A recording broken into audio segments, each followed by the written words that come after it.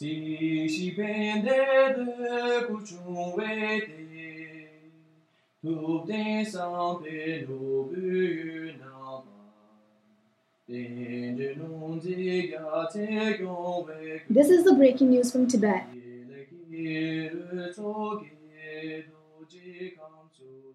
This just in from Washington Post. UN adopts truce resolution for Beijing Games. More information going to Tarzan. The UN General Assembly has adopted the Olympic truce resolution for 2008 Beijing Games in New York in the face of oppositions from activists pushing for a free Tibet. The resolution, a form of which has been passed before every Olympics since the early 1990s, calls upon the 182 UN member states to observe and promote peace during the next August game. The Free Tibet campaign sent a letter to the British government highlighting the glaring discrepancy between China's appalling human rights record in China and Tibet and the spirit of the Olympic truce. The letter called on Britain to instruct its ambassador to the United Nations to contest the holding of the Games in a country that so flagrantly violates the spirit of Olympic movement. Chinese troops marched into Tibet in 1950. The Dalai Lama, Tibet's God King, fled to India after an abortive uprising against Chinese rule in 1959 and is now reviled by Beijing as a separatist.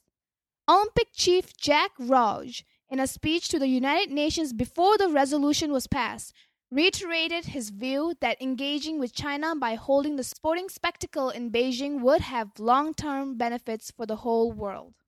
Any organization or individual who organizes gatherings, marches, or demonstrations during the Beijing Olympics must respect Chinese laws, Wu Heiping told a new conference.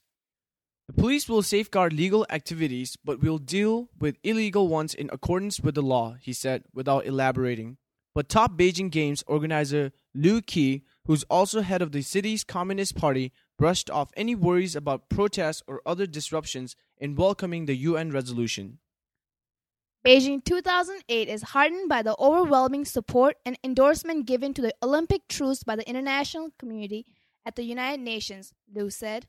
Their solidarity reinforces the global desire for peace and the cessation of all acts of hostilities during the Olympic period.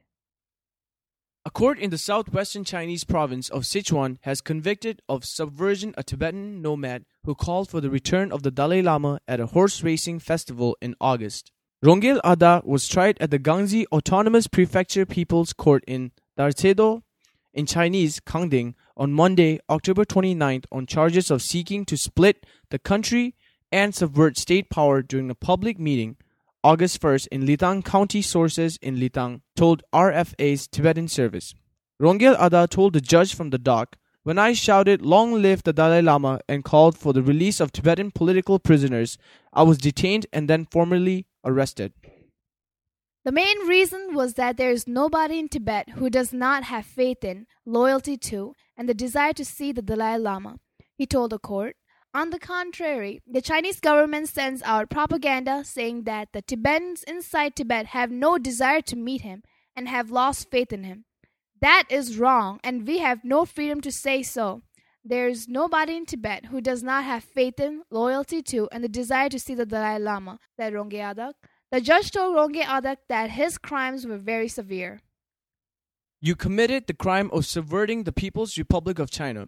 The Dalai Lama, for whom you called for a long life and his return to Tibet, is the same person who is conniving with different foreign leaders and organizations to split our country through a variety of means and methods, the judge said.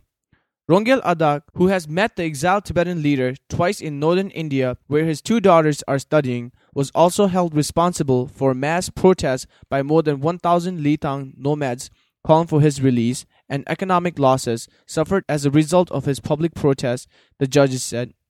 Rongye Ada is being tried according to Chinese law, and we are not wrongfully accusing him of anything. He is being charged according to the law of the land. You not only met him twice in India, but also came back and initiated actions here in Litang.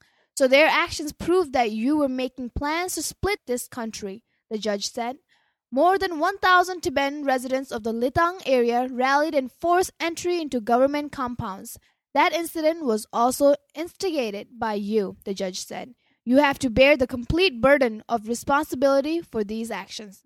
An official who answered the phone at the Gangsi People's Court told RFA's Tibetan service that the charges against Rongye Adak was justified. Rongye Adak is being tried according to Chinese law, and we are not wrongfully accusing him of anything. The official said he is being charged according to the law of the land. Rongye Adak was accompanied into the courtroom by Adu Gyatso and Chaksa Lobsang.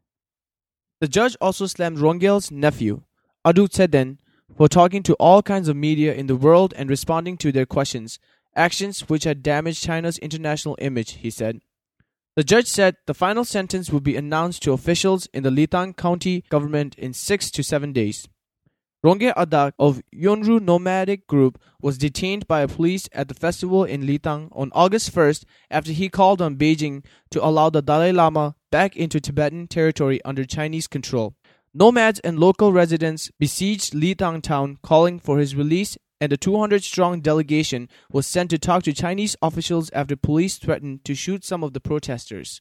Thousands of troops descended on the region of the aftermath of the protest, and the nomads agreed to withdraw on the conditions that Rongye Adak be freed. China has ruled the Dalai Lama, who has called reveal autonomy for Tibetans within the People's Republic of China, out of Tibet's future, and has recently launched major political campaigns in Tibetan area of Sichuan and among Tibetan cadres in Tibet to get people to renounce him. Another shooting of Nangpala Pass occurred this month. On November 1st, China has denied reports that its border guards fired on a group of Tibetans trying to flee from Tibet to Nepal last month. A Chinese Foreign Ministry spokesman, Lu Jinchao, Thursday described the reported incidents as a groundless and fabricated news. The India-based Tibetan Center for Human Rights and Democracy said this week that China border police shot at a group of 46 Tibetans October 18th as they tried to cross the same icy pass, Nangpala, into Nepal, where none was shot and killed by Chinese guards last year. The organization said 35 members of the group made it to Nepal, but that the others were either arrested or are missing. The US-based International Campaign for Tibet said the group of refugees included Buddhist monks, nuns, and 2 children. In September of 2006, Chinese border guards shot and killed a 17-year-old Buddhist nun trying to flee Tibet for Nepal. That incident was filmed by foreign climbers on Nepal's border with Tibet. Up to 3,000 Tibetans make the tough and dangerous journey from Tibet to Nepal each year. Many then go to Dharamsala in northern India, where Tibet's spiritual leader, the Dalai Lama, has set up a government in exile.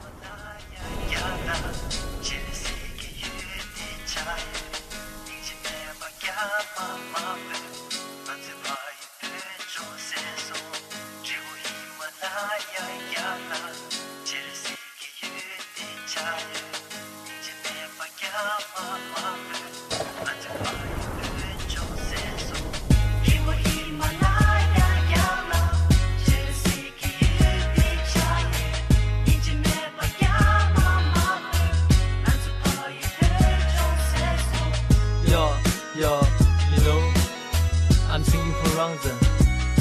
Let's bring the red dawn, burn it forever. Do it now, it's sad if you late an hour.